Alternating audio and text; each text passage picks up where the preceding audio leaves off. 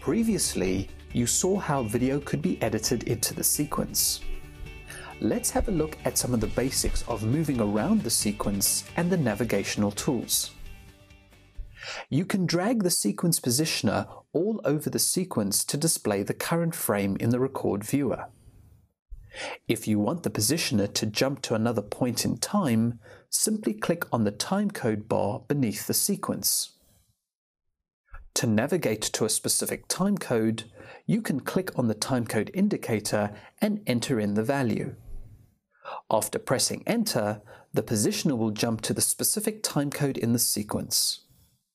Another tip is that you can click on the timecode indicator and type the amount of frames you want to advance. For example, if I type 5 frames and press add, the positioner will advance by only 5 frames. You can keep clicking add to keep advancing by 5 frames. The small horizontal bar that crosses the positioner is called the focus point. You will discover that it has many functions in the sequence, and the first function is track navigation. Pressing the previous and next transition buttons, you can see that the positioner is moving from one cut to another along the track aligned with the focus point. So moving the focus point up and down between the tracks allows you to choose which track to navigate. If you want the positioner to snap at every cut on every track, you can force it to do so by pressing Ctrl up arrow or Ctrl down arrow. In a long or complex edit, you may want to focus on specific points of the sequence to do some detailed work. There are a number of ways in which you can zoom into the sequence, and everyone has their personal favorite. The first method is to click on the horizontal scroll bar and drag upwards.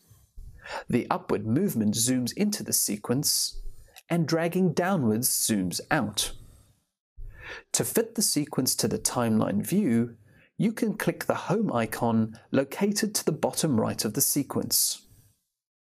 You can also use the rectangular zoom tool by holding down the keyboard shortcut and dragging a box to zoom into the region of segments.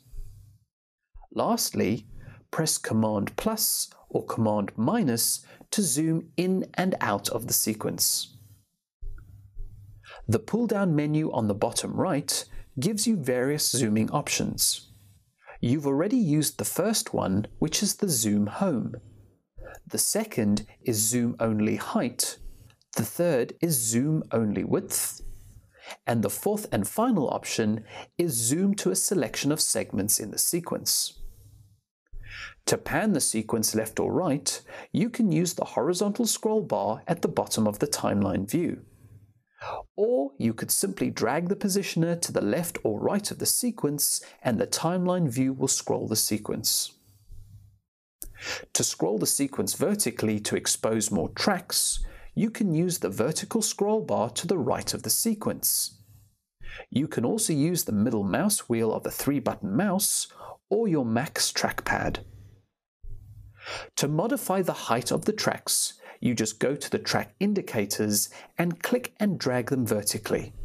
This will raise the track height, revealing more information about your clips, such as applied effects or waveforms in the audio tracks. Finally, to see more information about a clip in the sequence, or even in the media library, hold down the / keyboard shortcut and click on a segment. This will show a pop-up with all the clip's metadata such as timecode, length, and even file path. Just by holding down the / keyboard shortcut and moving over clips will update the pop-up accordingly. In the next video, we'll focus on the patch panel and see how to set it up correctly when editing.